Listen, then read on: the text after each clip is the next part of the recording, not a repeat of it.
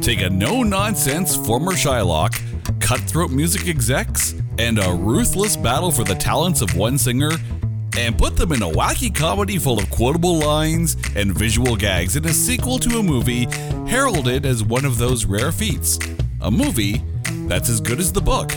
Did lightning strike twice? Find out as we prove to you that Be Cool is not that bad.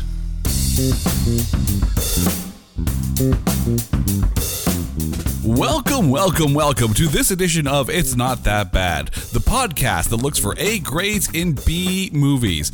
And we're going to have so much fun with this one because we are talking 2005's Be Cool, the sequel to Get Shorty. And joining me on the show today is my wife, Kay-Weezy. Oh, no. Oh, we're going all night. Oh, you did. All show went there. long. Okay. Come on, twinkle, twinkle, baby. Twinkle, twinkle. Carrie, how you doing today? I am so stoked to be back and especially talking Be Cool. Now, as we were preparing for this, we were a little shocked at just how lowly rated this is because it is such a fun film. And we're going to get to the tomato meter in a second. But for you, when you realized that this movie qualified to be on this show, what was your initial reaction? Shock. Pure shock and heartbreak, actually, to be honest. I mean, you know what? Why? Like, how are we even sitting here today talking Be Cool? How is this possible? Come on, people. Come on, critics. What is wrong with you? There's lots wrong with the critics. Be cool, man. Just be cool, man. Just be cool about Be Cool. But before we get into talking about this, you know it's time. It is time to take Be Cool and trailerize it. Chili Palmer went from a world of hitmen to hit movies. Now he's looking for the next big hit singer. But after the Russians put a hit on his friend and record label exec, Chili's looking to hit back. With a cast of heavy hitters playing characters who couldn't give two hits, Be Cool is the hit comedy of 2005. Rated PG-13. That was awesome. Wordplay, haha. Couldn't give two hits about a damn thing. Nice. Okay, so let's go through just who's in this big comedy because it is a cavalcade of great actors who have either appeared in Tarantino films or comedy movies.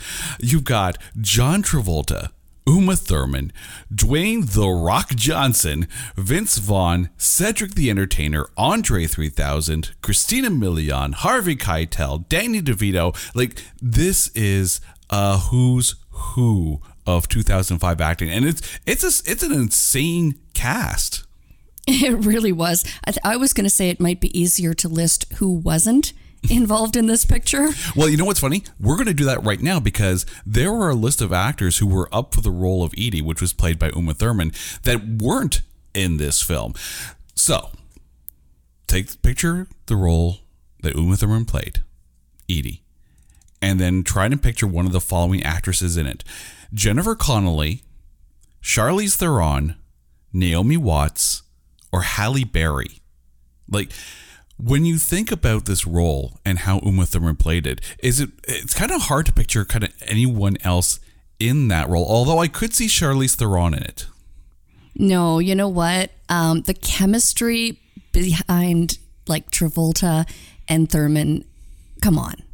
I mean, there is that connection, and they would have had that connection with Halle Berry because Travolta and Berry were starred together in Swordfish.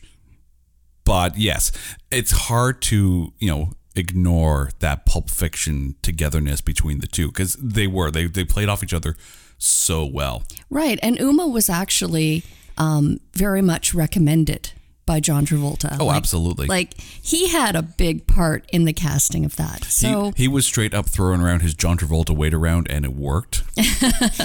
Hopefully it wasn't his Battlefield Earth weight, because that would have been bad. It also almost starred Joe Pesci. Now, we don't know what role he was going to be in.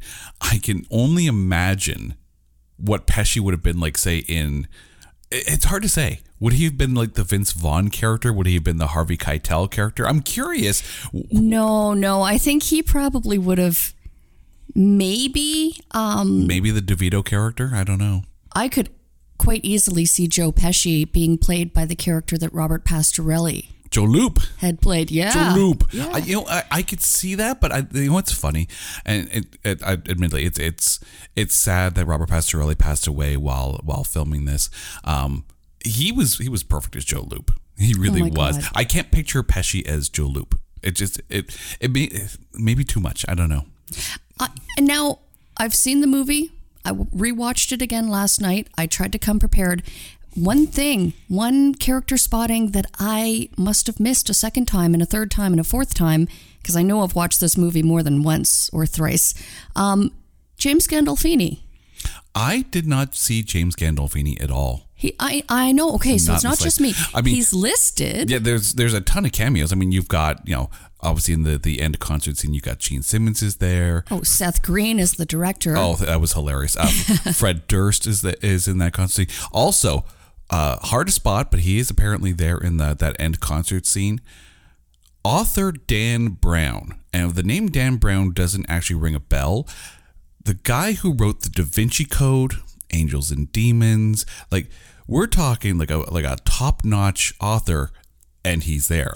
I don't know how he got there. It just seems weird to have Gene Simmons, Fred Durst, and the guy that writes about weird art conspiracies. Like it's cool that he's there, but again, there is so many blink and you miss it kind of moments in this. Like it is just a cavalcade of star talent. Well, interestingly enough as well, so the character that The Rock Johnson plays in this movie was based on an actual film critic. A real film critic who actually also appears in the Viper Room scene. Exactly. There's so many like nice little, hat tips and nods to so much. Also, if you hear the name Elliot Wilhelm and you don't in your mind instantly hear the Wilhelm scream, you are living life wrong. I'm sorry. I am so sorry. It was directed by F. Gary Gray. Probably best known for directing movies like Men in Black International, Straight Outta Compton, The Italian Job, The Negotiator. Negotiator, such a good film. But he's also done music videos for Ice Cube, Cypress Hill, Coolio, TLC, Will Smith. Like, we're talking a very accomplished director. And for a movie that's based on trying to get into the music industry, it's kind of cool that, you have F. Gary Gray, who is a noted, music video director, to be able to take, to kind of take the reins. But I find it funny because Barry Sonnenfeld directed Get Shorty, the original. And he also directed Men in Black, like the first 3 Men in Black films. So it kind of makes sense for F. Gary Gray to, direct the sequel to a Barry Sonnenfeld film and then eventually direct the sequel to a bunch of Barry Sonnenfeld films. Sonnenfeld almost directed this, but I guess scheduling didn't allow for it. But it was also almost directed by Brett Ratner. And I am so happy that F. Gary Gray was in the director's chair for this, because I have not forgiven Brett Ratner for X-Men The Last Stand. The things that he did to the X-Men franchise were unforgivable. Now, stand down. Stay away from an Elmore Leonard product, okay? Don't be touching my Be Cool, Brett Ratner. Of course, you mentioned it was based on an Elmore Leonard book. Now, he is such a prolific writer, and a lot of his books have been turned into movies. Obviously, we talked about, Get Shorty, Justified, the TV series Out of Sight, which starred Jennifer Lopez, which eventually then spawned into the Karen Sisco TV series, which starred Carla Gugino, Jackie Brown. I know that's one of your favorite Tarantino films. The Big Bounce, 52 Pickup, 310 to Yuma. There is so much Elmore Leonard in the world of movie and television that Elmore Leonard has such a good grasp on what made good content. And he has gone on to say, before he passed away, he had gone on to say that Get Shorty was probably the best film adaptation of any of his books but does this match up to that? Ooh, that's an interesting question. And you know what? I would tend to argue that I really enjoyed Jackie Brown. So I tend to wonder what it was that he saw differently in Get Shorty. You know what?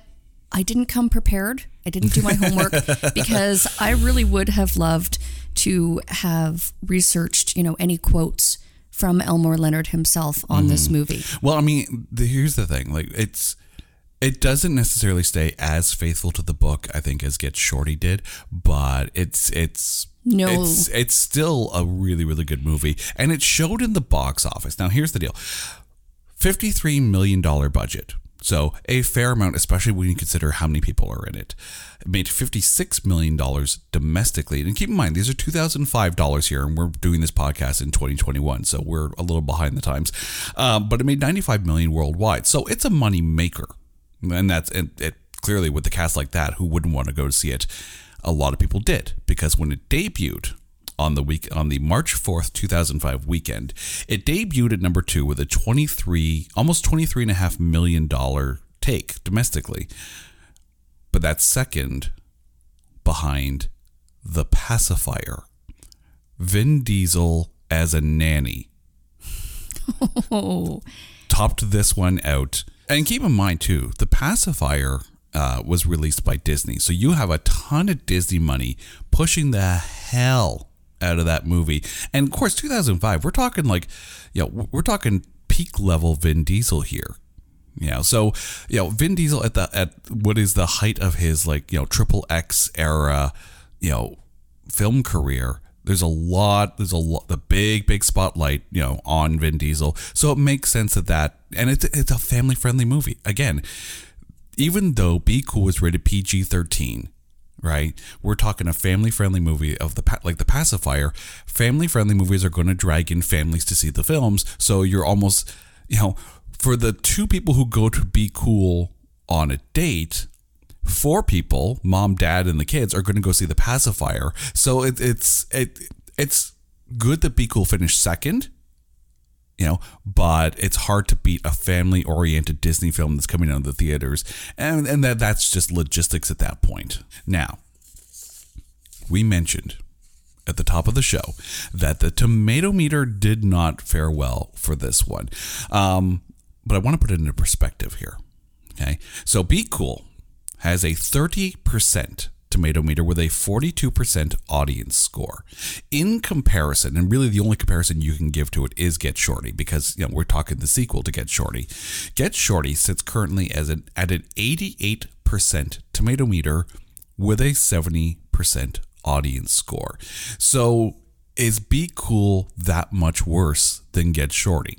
That is not a fair question. Now, it's also I almost want to say Be Cool was far more grandiose with the lineup of actors. Not only actors, but musical celebrities as well. I mean, with a sequel, of course, you have to go big or go home kind of thing. It was grandiose. And I tend to wonder if, I love this movie so much that I can't even put myself in the mindset to see anything potentially wrong with it. I am at a loss. I will say it in all fairness, and I'm probably going to get roasted by you for this. I still, to this day, have never seen Get Shorty. So what? Yeah. How is that possible? I fell asleep, I guess. I don't know. Could be. But there's the interesting thing in that in reviewing Be Cool and taking a look back at it, I was able to watch it without the weight of expectation that Get Shorty probably put on this film. Because, again, if you have Elmore Leonard fans are going to go see an Elmore Leonard movie, and if Get Shorty is, the movie that Elmore Leonard himself thinks did his book the most justice, then Elmore Leonard fans are going to like it. Be Cool is not in that range of did it do the book justice, so Elmore Leonard fans are going to be like, what the hell is this? I'm not even sure if it's Elmore Leonard fans or if it's really just people being extraordinarily critical of it as a movie on its own. For example, here I had to write this quote down from a Michael Compton, of a film critic of Reel to Reel. Okay, Be Cool is a lukewarm sequel to an overrated original. Boasting a smorgasbord of Hollywood talent, Be Cool is a rather tepid comedy with just enough charm to be passable. Wow. Tepid? Yeah. Tepid? Yeah. I'm almost, I feel like I'm channeling David Tennant. Like, I can hear him go, tepid? It's not tepid. Like, I read that and that cut me deep. I mean, here's the thing. Like, if you didn't like the original, there's no way you're going to like the sequel. Right? That's just a given, right? Anyone who poo-pooed on the first Star Wars is going to poo-poo on every other Star Wars. That's basically, it's not in Michael Compton's wheelhouse, so A, why are you reviewing the damn film, Michael Compton? But, but he puts his initial bias right out on Front Street, in that if he thought that Get Shorty was overrated, then he's really not going to like Be Cool. So it's one of those things where, I mean, at least from my perspective, I was able to take a look at Be Cool as a singular entity, knowing that there's a backstory, but not being not prejudging the film based on Get Shorty. And I never read the book either. Right. And that's a good example, is because Be Cool only very narrowly references maybe even 2 points of the book. Mm-hmm. It took a lot of liberties with the screenplay versus the novel. Which is what they wanted to do with Get Shorty. And yes. The studio really wanted to get Shorty to more deviate from the original dialogue from the book. The minute John Travolta got involved, then it was all of a sudden like, no, we're going to make it sound like an Elmore Leonard Tarantino-esque kind of film. Be Cool did deviate from the original dialogue. Right. And I think that is very much the difference. And that's my point, is that Elmore Leonard was magical at writing, I mean, traditionally Westerns, but anything in the vein of like a gangster, mystery, in that all the characters are kind of intertwined, and the storyline is going to be, very bad guys with golden hearts and guns. Yes, absolutely. Right. But this movie wasn't. It was light. It was funny. It did not take itself seriously, but it also drew attention to that. Mm-hmm. The fact that there were so many times written in the dialogue where it intentionally pointed out that it was almost being ironic. And I think one of the more interesting things too is that, now offhand, I do not know when Be Cool was written, what year it was released, but I will say, as far as the book goes, but the movie industry, 1999. So it's not that far removed from the current music scene as far as how the industry goes. But let's also be very, very, very honest here.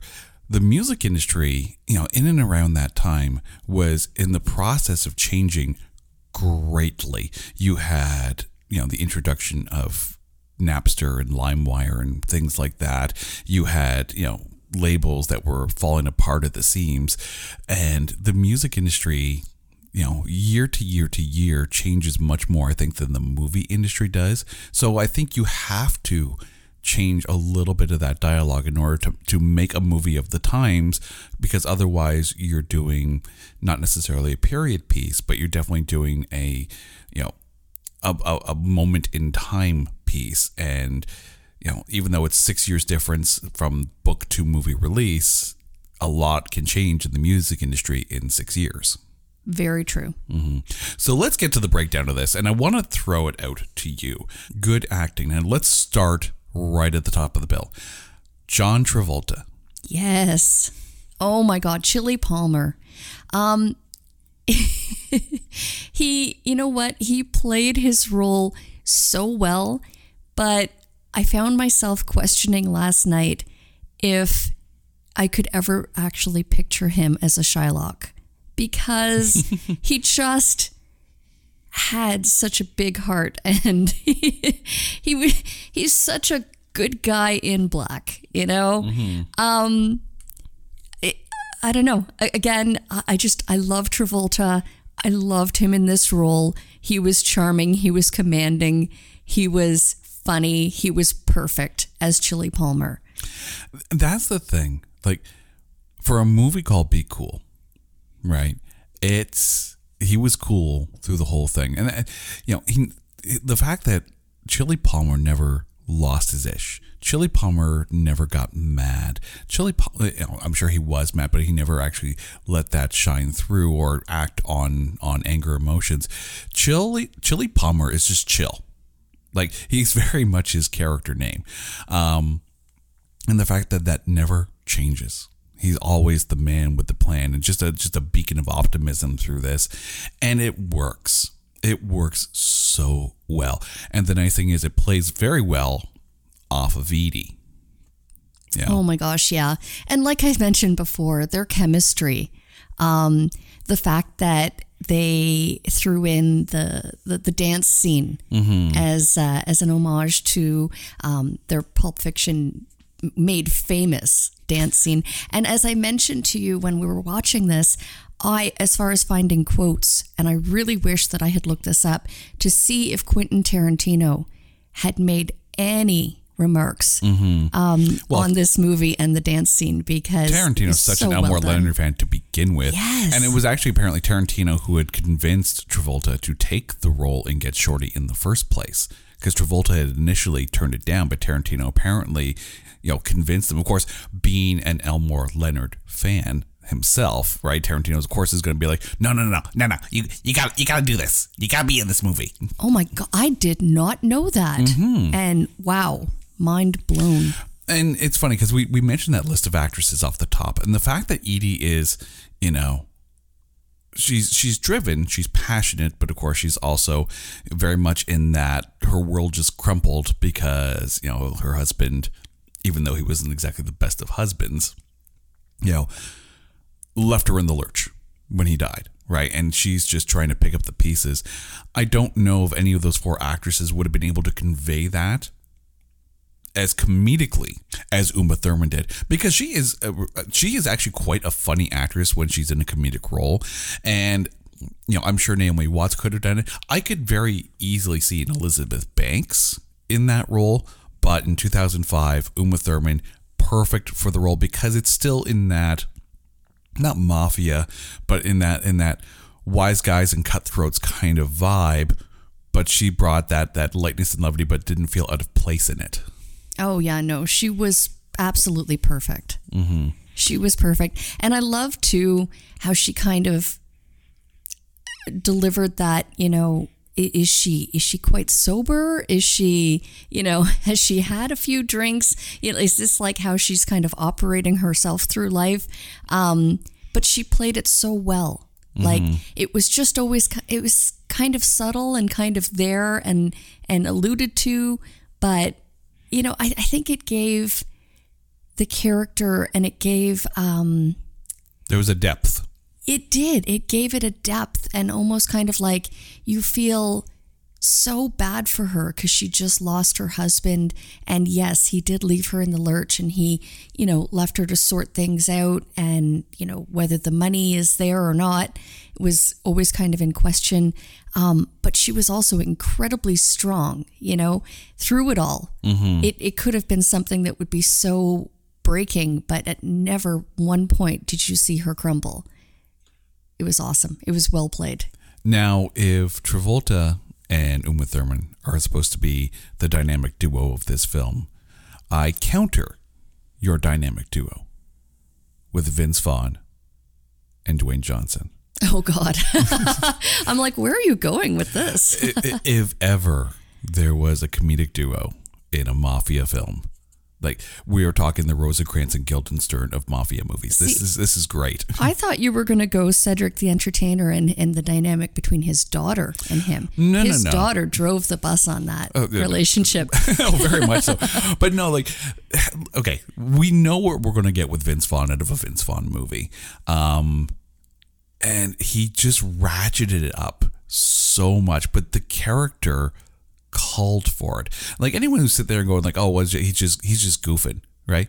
He's just playing. Right?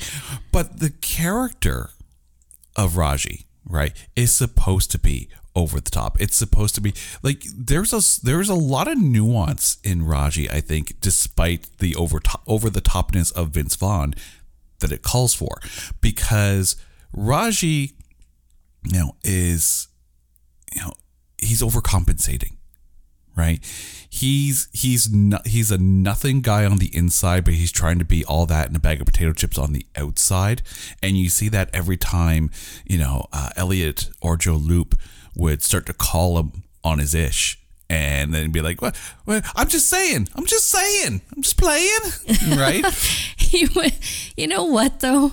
He was so laughable that this characterization had to be in this movie alone, because any other film, any other bad guy acting and presenting himself the way that Vince Vaughn did, the way Raji did, oh my God, you can't take him seriously, and if you aren't quoting him by the end of this film, were your ears plugged? Because there's so, if you're not walking out of this film going, twinkle, twinkle, baby, twinkle, twinkle. I felt bad for his throat, because it felt like he was almost overstraining his voice as he was talking. But that's someone who would be overcompensating. That's something that they would do. They would affect their own voice enough that it fit that whatever role mode they were trying to fit. So again, it's surprising how well I think Vince Vaughn brought that character to life and brought it to another level. And I like the fact that he seemed to be the only one acting like that, because Elliot, as played by Dwayne "The Rock" Johnson, right, has his own backstory, his own emotions, but he's not matching that level of crazy that Raji's bringing. Right? No, but he does have it, as we see in the boot store. Oh, woo! Yeah. Oh my God, they played it so well. But that's the thing. See, Raji comes across as an overcompensating inferiority complex, and Elliot's an inferiority complex of a different kind, because of course he's letting Raji convince him that he's going to, he's going to make him a star, put him in a video. And no one else on the boardwalk got a video, but there's just a joie de vivre in Elliot. He knows who he is. He's all for it.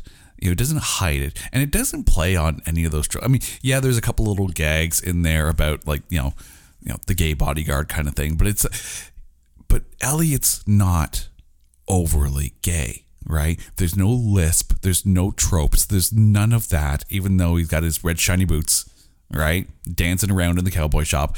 I get that, but it's not over the top. And I think the dichotomy of the fact that you have The Rock, you have a wrestler, you have someone who's, this is really only his second comedy movie. The first really being, even though it's more of an action comedy, The Rundown, that came out in 2003. Before that, it was like The Mummy Returns and The Scorpion King, and it's really bad CGI, and Walking Tall. And then out comes Be Cool.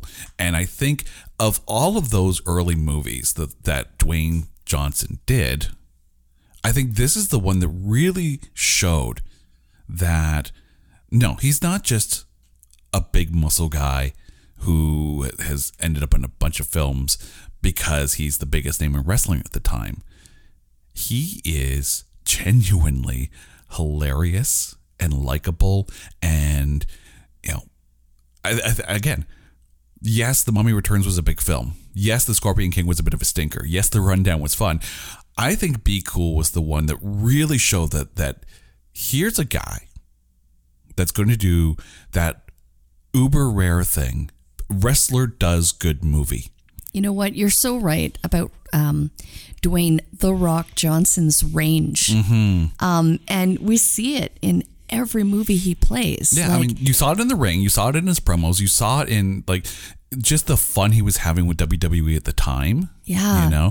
And it translates. Yeah. I think he's very funny by nature, and it definitely worked so well. And I think you see that why John Cena's making a name for himself these days, in that he can be fun and he can be funny and he has range, and he's not just a wrestler, he's an actor. And I'm sure you could count on one hand the number of, wrestler-led films that stand out as being really, really good. Dwayne Johnson's going to have a few of them, right? I think John Cena's, you can list a couple there. Yeah, but is he smarter than a 5-year-old? No. A fifth grader, fifth grader. Oh, hold on. I'm barely smarter than a 5-year-old at this point. No, but is he smarter than a 5th grader? I think he's definitely smarter than a 5th grader. The only other time I could sit here and reasonably say that a wrestler put out a phenomenal movie, and I'm going out on a limb here, is Rowdy Roddy Piper. When he put out the movie They Live, there's such that, I mean, that's a cult classic, right? It doesn't look like much of a film when you see like the trailer, and it's very much an 80s film, but it's there is so much more to They Live, and Rowdy Roddy Piper is actually a ton of fun in that. But I think the list kind of ends there, because Hulk Hogan? No. No. The only time Wrong. Someone on the internet is wrong. Right now it's my wife. But did you know that it was after this movie that The Rock nixed The Rock in his name? Yeah, exactly. It was after this he became just Dwayne Johnson. Which is, unless of course he's doing something for WWE, right? And then at that point, then they'll put The Rock kind of in the quotes kind of thing. But the only time I think I really enjoyed Hulk Hogan in a film was probably Rocky III. In that, as Thunder Lips, because it was, obviously Hogan's playing a caricature of himself, but then once it all said and done, they're joking around and saying, yeah, it's just for charity, kind of like that was a good one. But I think Hogan played too much into the Hogan persona, 24-inch pythons, brother, like that doesn't carry for me. But yes, Dwayne Johnson, John Cena, and They Live starring Rowdy Roddy Piper. Those are like those rare occasions where wrestlers made good movies. Not just were in, but made good movies. Let's move on, because you mentioned earlier Cedric the Entertainer as Sinless Sal. He's so much fun in this film. But if there's a lot of character work in Raji, I think there's an equal amount of character development and character, revelation of Sinless Sal by Cedric the Entertainer in certain scenes. He's a much deeper character than just like discount Dr. Dre. I loved the pancake scene with his daughter. Mm-hmm. And just the dialogue with his wife where he was like, you know what? We never had it so good. Yeah. We were brought up on sugar snacks or whatever. But, and that's the funny thing. There's this gangster image, rolling with the Dub MDs and making gangster rap and ruthless record producer kind of thing. And then you sit there and think, yeah, Dr. Dre probably goes home and makes pancakes for his kids too, right? Exactly. It shows the other side of, the gangster life. Mm-hmm. And God, I love the pancake spatula scene. It's like he's got a gun in one hand and a flapjack in the other. Which, again, another one of those little cast notes kind of thing when they open up the trunk and the guy's in the background. If you don't look in the trunk of that car and you instantly scream out Hornberger, because that's the guy from 30 Rock who played Hornberger, and I'm just like, it's Hornberger! It's Hornberger! Oh my God. Yes, thank you for mentioning that. There were so many little guest appearances, like hidden gems in this movie. Oh, there's I love that. There's so much meta in this film. It's great. One of the things, though, was this monologue that he did when they were in Nick Carr's office, right? Pointing the gun and going on about this whole, like, our people gave so much to culture and all this kind of stuff. That monologue, it's not in the book. It wasn't in the early drafts of the script, right? And as we were watching this, I'm like, oh my God, this is why Tarantino loves Elmore Leonard so much, because it felt like a Tarantino moment. But to discover that wasn't in the book, that monologue, and I'm like, oh my God, this is a line that I could have pictured in a Tarantino film. It didn't feel out of place in an Elmore Leonard film, and again, it brought that depth, right? Oh, you can definitely see the inspiration. And again, I had mentioned there were only really two. They were almost like hidden references, very, very, very small, to the original novelization of this movie. So yes, the writers, the actors took a lot of liberties, and I think they took a lot of chances. And but damn, was it fun? Was it a movie based on the book and stayed true to the story? Hells to the no. But for what it is and what it was, and the way that they still played in the characters with, you've got Chili Palmer, film producer, and then you've got like the music and record executives, and then you've got the Russian mafia. Yeah. All of those elements and how they were interconnected, and all of the, the gangster, you've got Cedric the Entertainer and Andre 3000. Dabu. You've got their gangster, they're gangsters, and yet their record, what are they like? Producers, exactly. Record producers, and the way that they handle business. Right, showing up with guns pointed to get their money instead of like, that's not gangsta Dabu. Dealing with how things, would normally be done in the real world. Can we talk about Andre Benjamin for a second here? Oh, can we please? Because I was surprised. How can we not? At first I'm like, is this his first film role? Because of course he was a member of Outkast, so a lot of music video work there. It wasn't his first film role. He appeared in 2003's Hollywood Homicide with Harrison Ford and Josh Hartnett, of which I've never seen that movie, and I hear it's not that good. So I'm sure we'll, somewhere down the road, years down the road, we'll talk about Hollywood Homicide, I'm sure. But this was the movie that really kind of, I'm like, I was surprised at how funny he was. Right? I mean, going later on, of course, he would be in Semi-Pro as Coffee Black, but to see him as Dabu, right? It's just Dabu is such a caricature of gangster rap at the time, and it's again over the top. But he's sitting there, sipping the tea with the pinky out, like slurping the noodles. Dabu, that's not gangsta. Dabu. Oh, I love it. Again, this movie is infinitely quotable. I've lost track of the number of times after seeing this movie the first time. It's like, that's not gangsta. Dabu. Dabu. Don't give me no gun. You know what I'll do. Right? Like his moments in the film are few, but memorable. Memorable as all hell. We need to talk about Harvey Keitel, because we know Harvey Keitel. We're talking the Wolf here. But in this, is it me, or did Harvey Keitel feel out of character or out of place in this role? Oh my God, no. I think I felt quite the opposite. I thought he was absolutely perfect.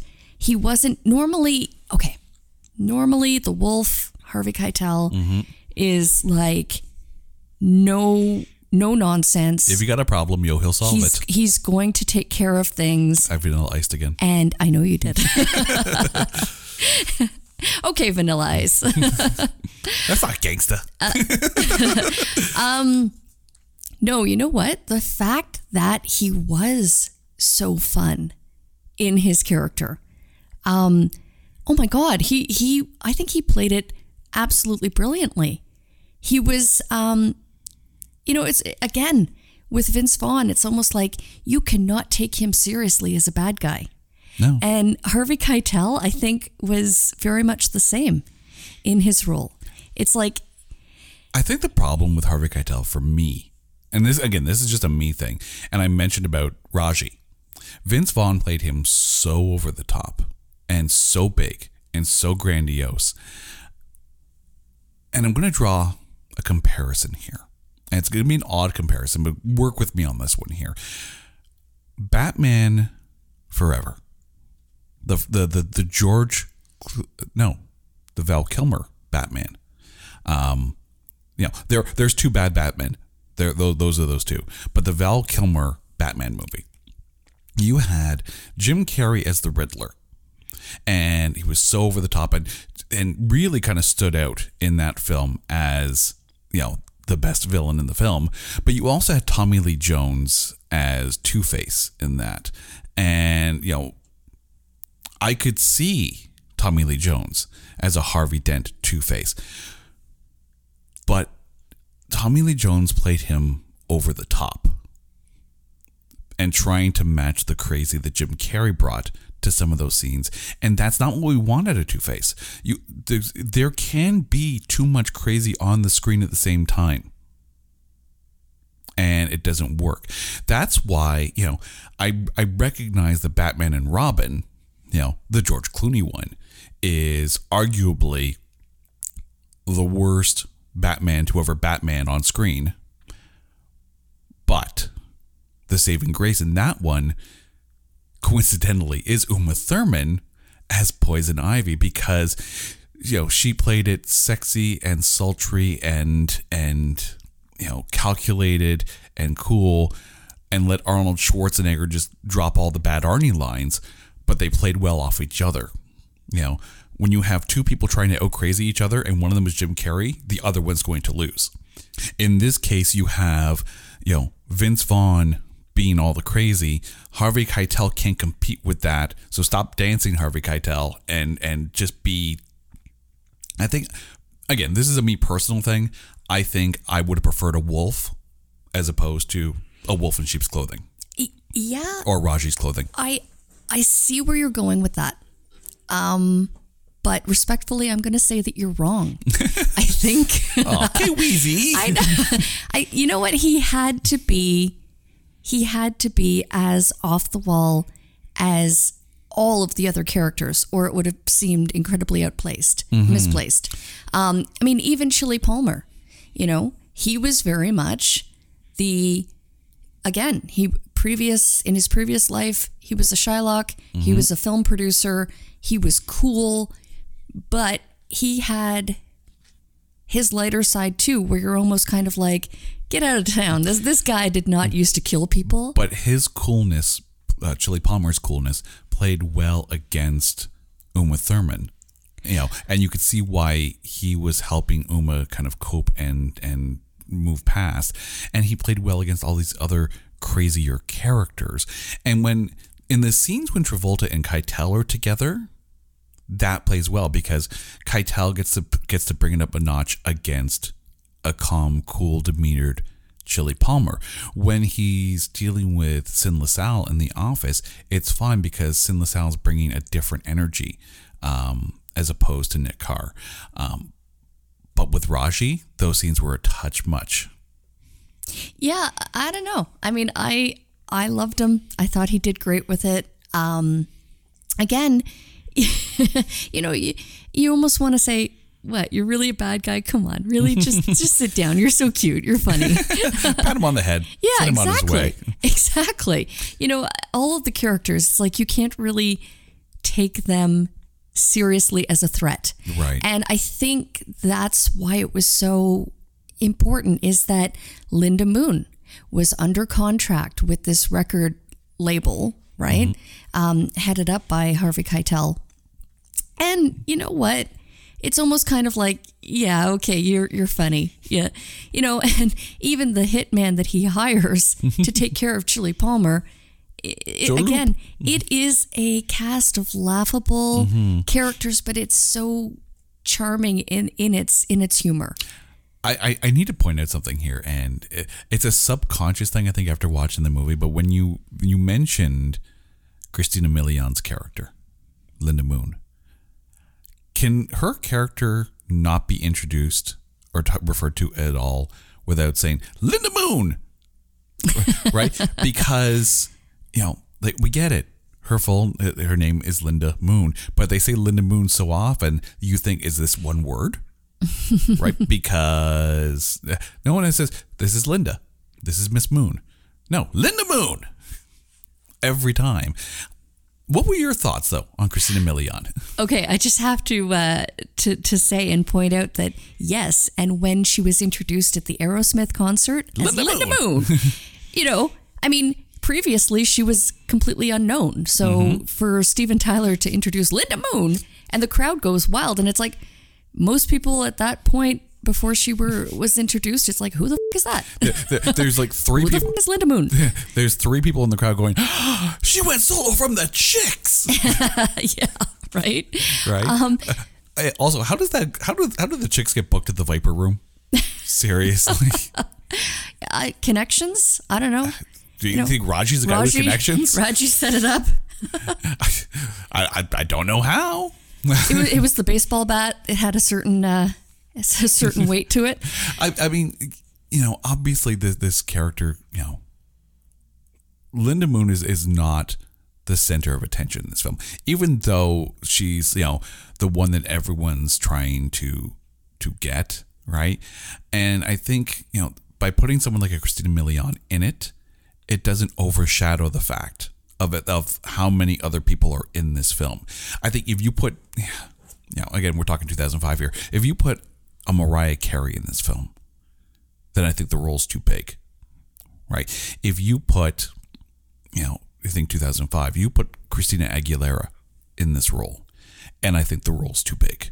I think Christina Milian is a perfect fit on an ensemble viewpoint, as opposed to, let's get the biggest singer out there and put him in. I don't know. I could have seen maybe a Lady Gaga. And I'm trying to think back to 2005 and where she was in her career at that point. I mean, because she would have just been starting out, if I'm not mistaken. Possibly. But I mean, but there's the thing, right? If you take the biggest name in pop music at the time and put them in this role, then it's unbelievable that that they haven't been discovered already, right? Well, I think I liked the change in her character, where when she was with the Chicks and playing at what seemed to be like a strip club, was it? I don't know. That's the Viper Room. The Viper Room. Okay, so she just seemed to start out as this innocent young girl, and my God, did she own it when she got on stage with Aerosmith? Mm-hmm. But in the characterization of her character, or the character build, you never once saw where she would get the confidence. Yeah, the stage presence. I mean, don't get me wrong, stage presence, she owned it when she played the Viper Room. Mm-hmm.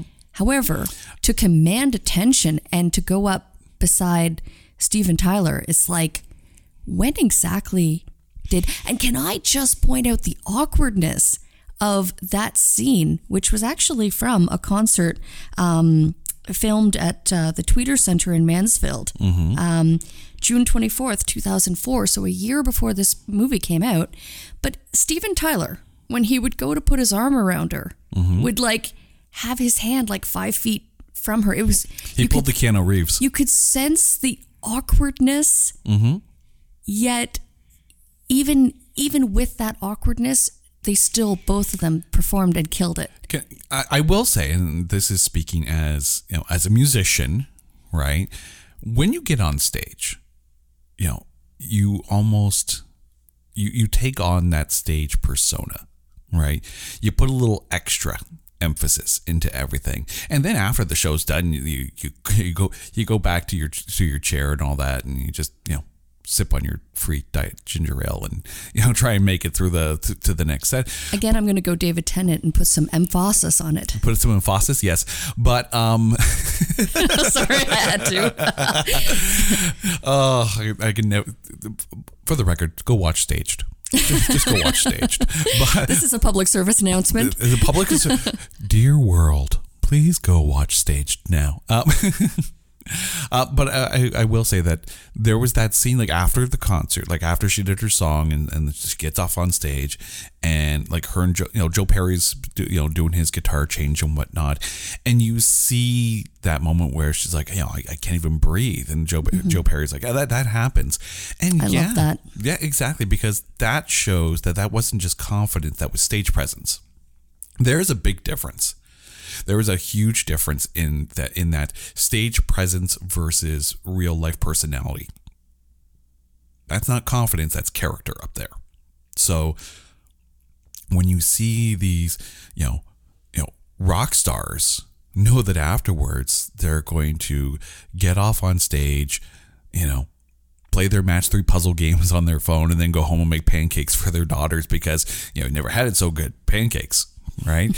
but that made sense. I thought she fit in well in the ensemble and didn't overshadow the ensemble, because then it would have felt like, oh, it's a star piece for them and it's not an ensemble comedy. Mm-hmm. Agreed. Mm-hmm. One of the things I did like about this film as well is that the director, F. Gary Gray, despite some of the reservations that he had about making this a PG-13 film,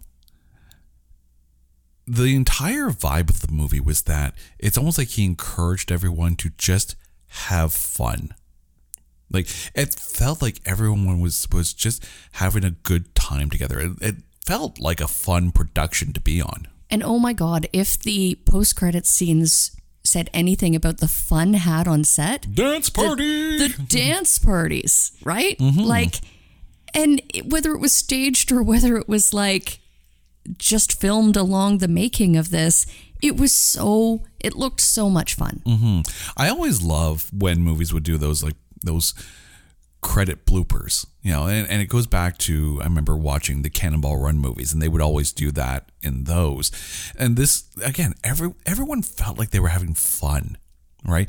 And we talked about the movie being kind of meta. And let's talk about this opening scene, right? The whole thing about, you're only allowed to use the F word once, which, by the way, you're on a 2 limit. Now we're at 3. Okay. But I want to read a quote from F. Gary Gray. He did an interview with Deadline magazine in August of 2015.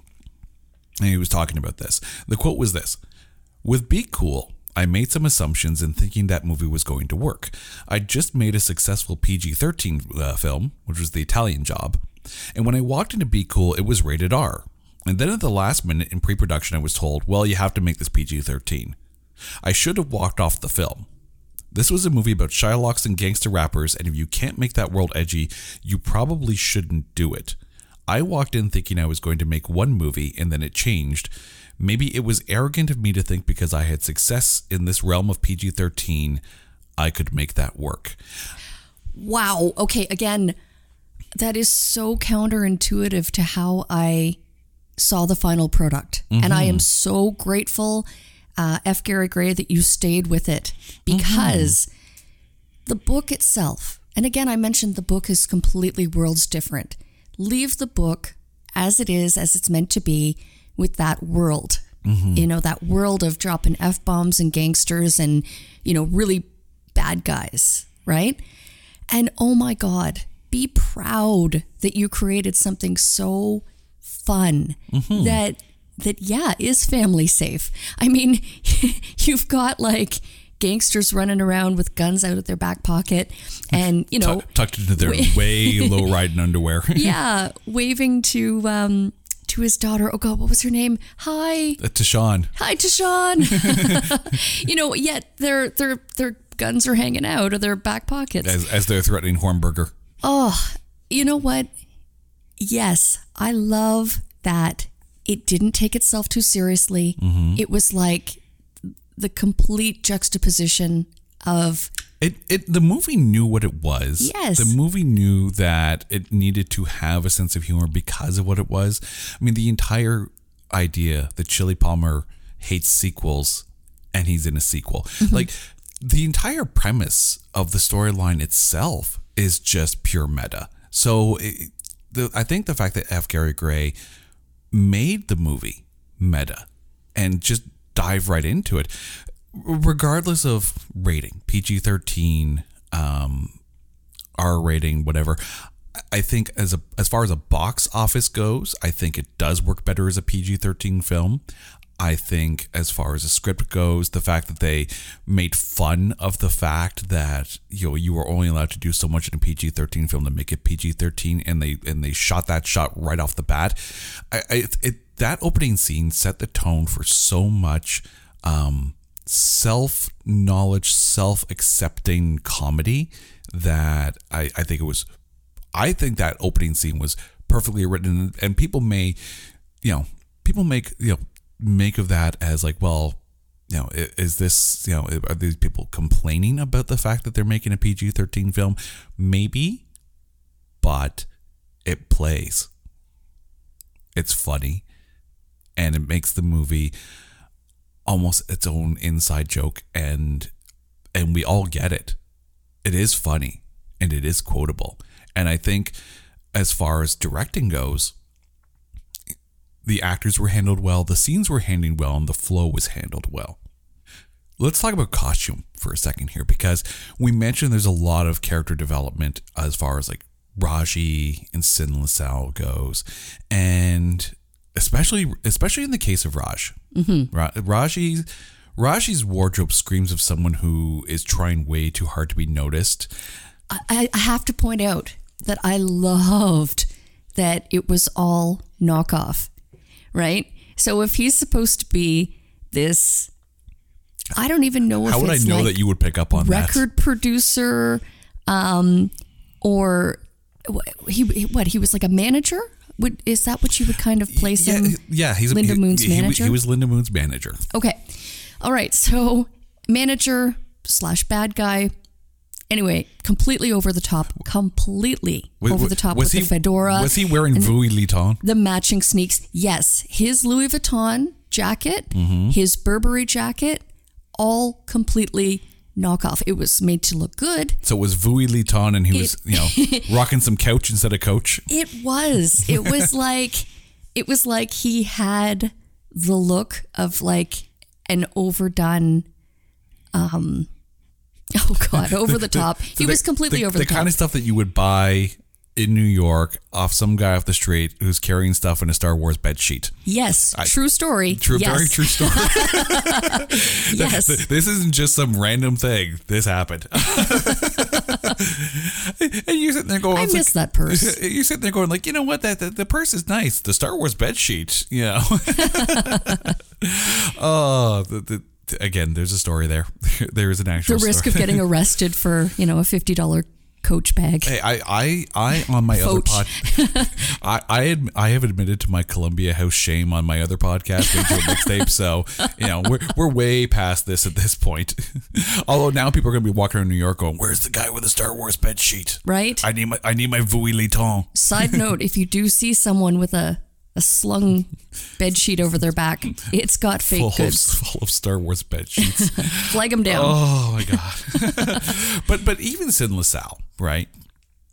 Clearly Sin is a highly educated guy, and he's working in gangster rap. And the fact that he is oftentimes the smartest guy in the room, yet hanging out with Dabu, right? It almost emphasizes the fact that he's the smartest guy in the room. And it's interesting because clearly, he's a self-made mogul. He is, I keep bringing up the Dr. Dre of the film, right? But it's not like Sin LaSalle is actually, a less than smart person who surrounds himself with idiots, right? He is a smart guy, just happens to surround himself with genetic freak mutation people. That look like they were probed by an air hose set to full. full credit to the casting of the WMDs. That is an episode of American Gladiators that needs to happen. And now you're watching it. I can picture it. And you're trying to picture it's like, I'm Blaze, I'm fire. This is American Gladiators gangsta style. Run the obstacle course before we pop a cap in your ass. Although I would watch that show. I would absolutely watch that show. Twitter has spoken on this film. All right, so let's go through some of these here. Our good friend Justin Fortune chimed in with 1. Get Shorty was the best Elmore Leonard adaptation to date. The novel Be Cool was a great follow-up to Get Shorty. You're an Elmore Leonard fan. You've seen a lot of the movies and you've read a lot of the books. Is Get Shorty the best Elmore Leonard adaptation to date? Jackie Brown. It's interesting. Go check it out if you haven't seen it already. Trust me on this one. It's interesting because Spirit of 76 chimed in with, you prefer Shorty to Jackie Brown because of or in spite of Tarantino. Because let's be honest, Get Shorty is a Barry Sonnenfeld film, right? And Sonnenfeld, works a movie differently than Tarantino does. So to you, compare the two. Like, could you picture Get Shorty as directed by Tarantino rather than how it's directed by Barry Sonnenfeld? Okay, sorry. The light bulb just went on and I just understood the question at hand. Mm-hmm. Again, very different styles. Mm-hmm. And yes, I agree that a Tarantino produced, directed Get Shorty, Be Cool would have been completely different, but it would have missed and it would have lost the fun of it. Mm-hmm. Justin's response to that, by the way, was, in spite of. I love Jackie Brown, but strictly as an adaptation of the source material. Get Shorty does a better job with both, with regard to characters and plots. Jackie Brown is pretty far removed from Rum Punch, almost as much as Be Cool. And I tend to wonder if some of the fun was brought to fruition by Danny DeVito and his comedic involvement. You know what's funny? Danny DeVito's character is almost like a throwaway. I mean, I do appreciate the joke that he's being considered to be cast as Johnny Cash in his next project. No. See, here's the thing, and I will forgive you because you have not seen Get Shorty. Okay. He is definitely not a throwaway. You'll forgive my transgressions. Yes, I forgive you. I understand your absolute ignorance to the importance of Danny DeVito in this movie. So basically you're sitting there saying, sit down, dumbass, and let me school you. Yes. But that's okay. I've forgiven you already. I will go sit in the corner and do my penance. So, no, but you have to understand that Get Shorty, right? That was Danny DeVito's film. He was in Be Cool almost as that little nod to the fact that this is a sequel. So he was far more important than you're giving him credit for in Be Cool. Also, too, that DeVito was listed as a producer on this film. And that's where I'm saying that I truly feel like a lot of the fun was maybe inspired and brought from Danny DeVito, and that's kind of my point I'm trying to make. It is possible. Another point from Justin Fortune here. The movie is flat because it constantly has to remind you that it's a sequel. And again, I never saw Get Shorty. So, I mean, me personally, I was able to disassociate the fact that it's a sequel. I just was able to list this as backstory in comparison to. But that was the running joke of it, though. It is. The fact that Chili Palmer hates sequels made the sequel even funnier unto itself. Yes, and I mean the everything, right? That they kept drawing back to get Leo in Be Cool. It didn't take itself too seriously, and I really think it was meant to give that light reference or nod back to Get Shorty. Mm-hmm.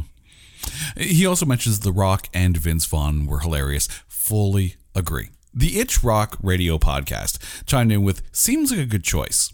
It's not a good movie in terms of storytelling, but it's quotable and very funny. And he follows it up with, "Taboo, that's not gangsta."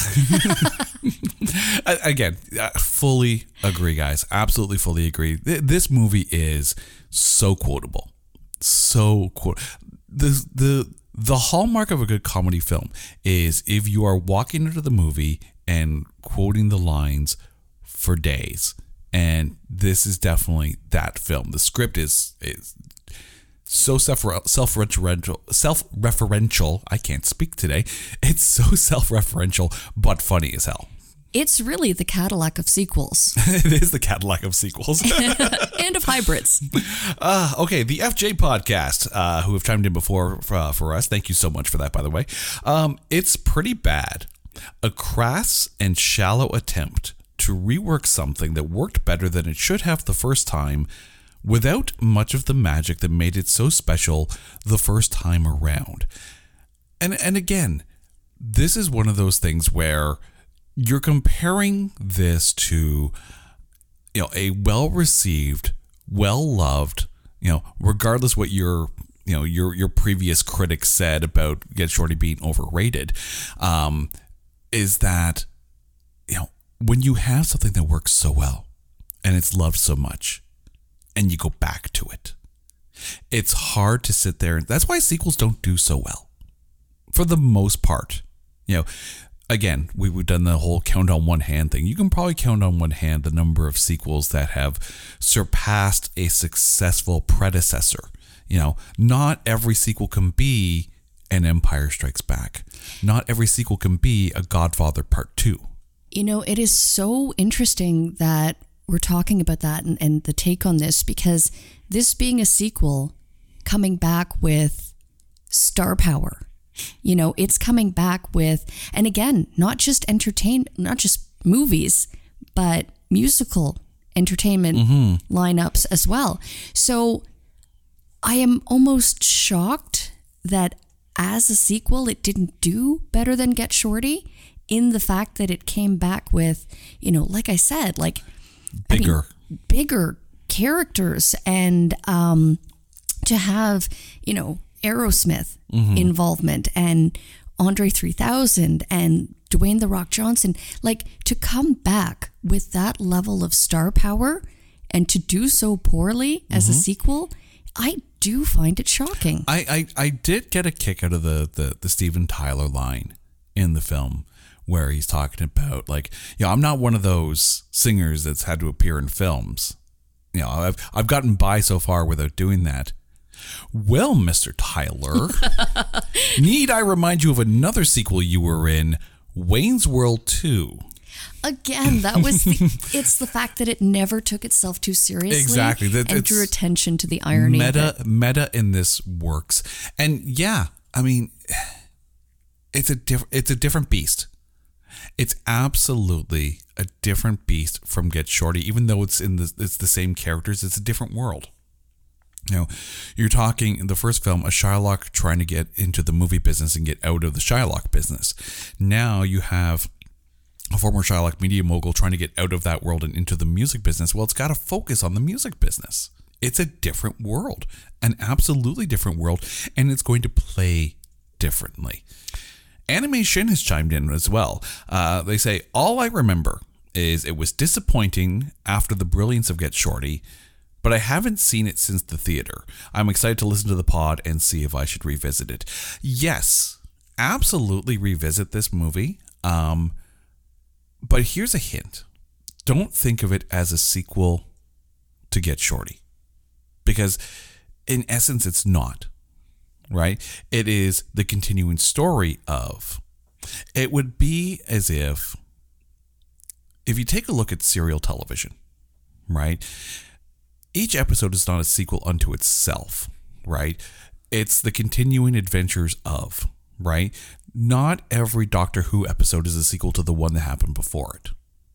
Not every episode of Bones is a sequel to the one that happened before it. Yes, they do have these instances where you have continuing storylines and story arcs over the course of a season. But no, this is just the next stage of Chili Palmer's life, and even in everyone else's lives, right? You think about the stages of your own life. what you did when you were 15, 16 is going to be different than what you did when you're 30. And the supporting cast to your life story is going to be different from then to then. This is just that. This is Chili Palmer's next stage in life. And it's some characters carry over, just as in life, some characters carry over into the next story. On that note, I'm really disappointed that we will never see the movie made on the life of James Woods' character. No. No. Never made it. No, never made it. Our good friend, Tim McCarthy from 22 Minutes, quote unquote, and we are now definitely over our PG-13 level here. That movie rocks. Twinkle, twinkle, baby. Nice. Right? Big fan of that. Thank you. I approve. So listeners of the podcast will remember Tim from the episode he did with us on The Internship, which is another one of those surprisingly good Vince Vaughn films. Yes, Vince Vaughn once again carries the ball in this one. And then Pedestrian at Best chimes in with, yeah, it was exactly what we expected. Good for what it was trying to achieve. And I think this might be one of the ones that's the most nail on the head comments about this film, is that it wanted to be self-referential. It wanted to be meta. It wanted to be fun and funny. And I think it succeeded in that. So now comes the time. We have to take all of this and put it to you. So, K-Weezy. K-Weezy. Who is your MVP of 2005's Be Cool? You know what? This is like asking Tori Amos to pick her favorite child, naming her favorite song. For the record, Tori Amos doesn't have that many children. She calls her songs her children. So yeah, and this is very much the same type of question. All of the actors did exactly what they set out to do. Mm-hmm. And they made this movie so enjoyable to watch, whether the critics agree or not. Them, I don't care. Yep, I think I'm at 4, 5, 6, Let's just get this out of the way now. It was so good. Okay, not my MVP, but sadly you did miss Debbie Mazar's. Debbie Mazar, yes. Mazar. Sorry, I'm thinking Grab a Measure. You missed talking about her role. Not that I'm listing her as an MVP, but I think that she played it well. Mm-hmm. She was the police detective in charge of the case, which became very pivotal at the end in the setup of... you know what? Let's talk about her for 2 seconds. Can we? Yeah, because the next thing... Okay, just so I know, this kills some time before I have to actually name an MVP of... You're stalling. I am. Yep. Stall tactic. Okay, and go.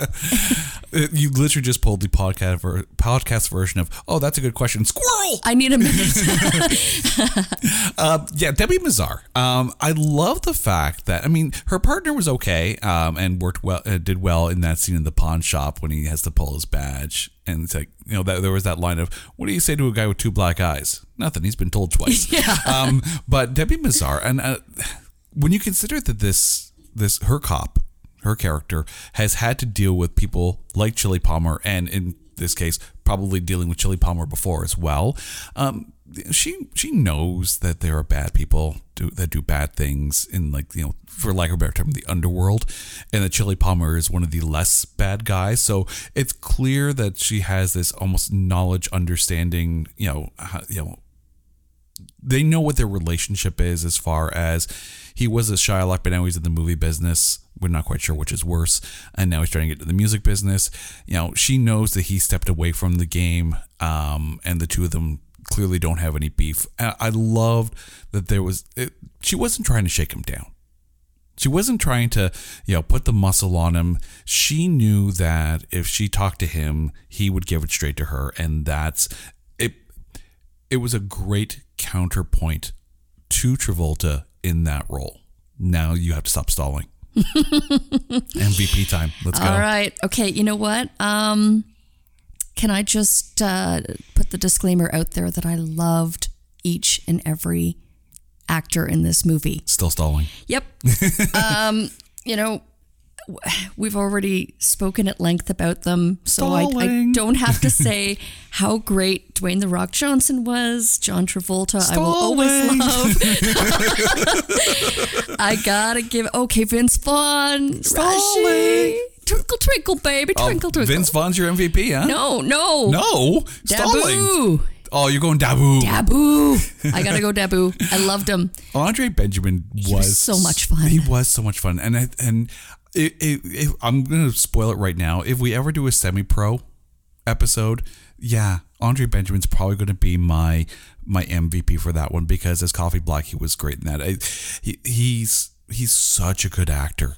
You know, Outcast is great. He's great, but you know, he's such a good actor. But as I'm going through the list of characters, you know, I initially had Dwayne Johnson as my MVP, because again, this was very much a breakout role for him. But I think, stalling. I am stalling. It's hard. This is a hard question. I think I have 2 MVPs. You can't do that, can you? I can. It's very your show. much, You could do whatever the hell you want. I can do whatever the I want. Okay. But for the record, our kids are going to really, really be mad at us, because every time they listen to the show, and there's a beep in it, they're like, "Mom, Dad, can you guys stop swearing?" We cannot listen to this one in the car then. No, unedited. That they're not listening to this. Okay. But I would let them watch the movie, though. Oh, absolutely. Not that they would. They would ruin it. They'd talk all the way through it. But yeah, they'd be like, "Can we watch YouTube afterwards?" Yeah. But 5 minutes in, can we watch YouTube? This is boring. Where's Lightning McQueen? Okay.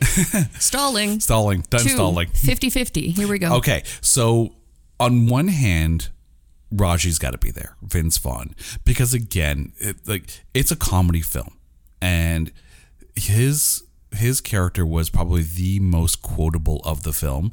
But I also have to give, you know, equal nods to Cedric the Entertainer for Sin LaSalle, because again, you had, and we talked about this, like 2 of the most nuanced characters in this movie, and you know, they brought so much depth to characters that could have been one-note jokes, but they weren't. They were much more complex when you really get into the film, and I think that really plays well. You know, also a hat tip to F. Gary Gray. You know, as far as directing this film, you know, I know he said he should have probably stepped away from it. The fact that it was a PG-13 instead of an R-rated film, and that's a studio decision. But I think he absolutely brought out such a fun movie. You know, it was never going to be Get Shorty. It was never going to be Jackie Brown, but it's Be Cool. And that's cool for me. And F. Gary Gray, don't beat yourself up too hard on this one. It's such a fun movie. It's a gem. I think it was almost more fun in that it didn't need to be vulgar. It didn't need to be violent. The fact that it was PG-13, the fact that, I mean, any violent scene, you know, like drawing attention to the Russian mafia guy who had 2 black eyes by the end of it. You're right. You know, I mean, yeah, they could have made it bloody and gory and horrifying and like Tarantino-esque, or darker, more Tarantino-esque, yeah. But no, the fact that it was fun. I will say that maybe as far as a character point of view, yes, it could have been an R rating and maybe done a little bit better critic-wise. But I think having a PG-13 and having it the fun romp that it was, you know, it made it more accessible, and I think it actually helped the box office of it and made sure that it was not a money loser. Say what you will about that, but I think F. Gary Gray did a phenomenal job. He is a phenomenal director, and you know, rather than look back at this at the things that it could have been, look at it as what it was, and it's a fun 2 hours. Carrie, thank you so much for joining in on this. K-Weezy! J-Weezy! And to all of our listeners, thank you for listening to this episode of the It's Not That Bad podcast. Now, here's the deal. If you think that there is a movie that is unfairly maligned, or you think is so bad that there's no way in hell that we're going to be able to find anything good about it, hit us up on Twitter at NotThatBadCast. Put it out there. We may even invite you onto the show. And let us know what movie you think we should cover next. I'm Jay. Carrie, thank you so much. Twinkle, twinkle, baby. Twinkle, twinkle, baby. This is the It's Not That Bad podcast. Until next time, take care.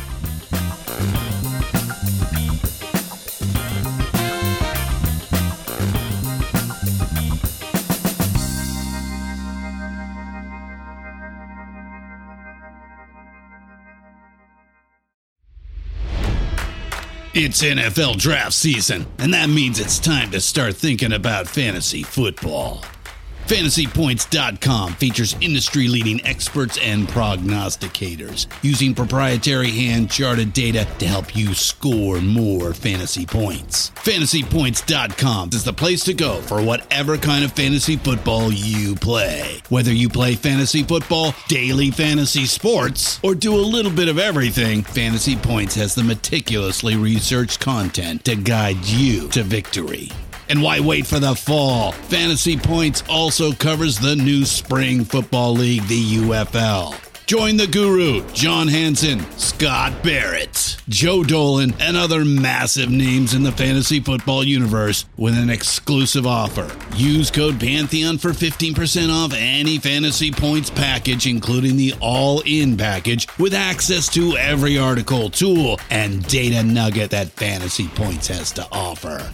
That's FantasyPoints.com and code Pantheon for 15% off at Fantasy Points. FantasyPoints.com, code Pantheon. Score more fantasy points.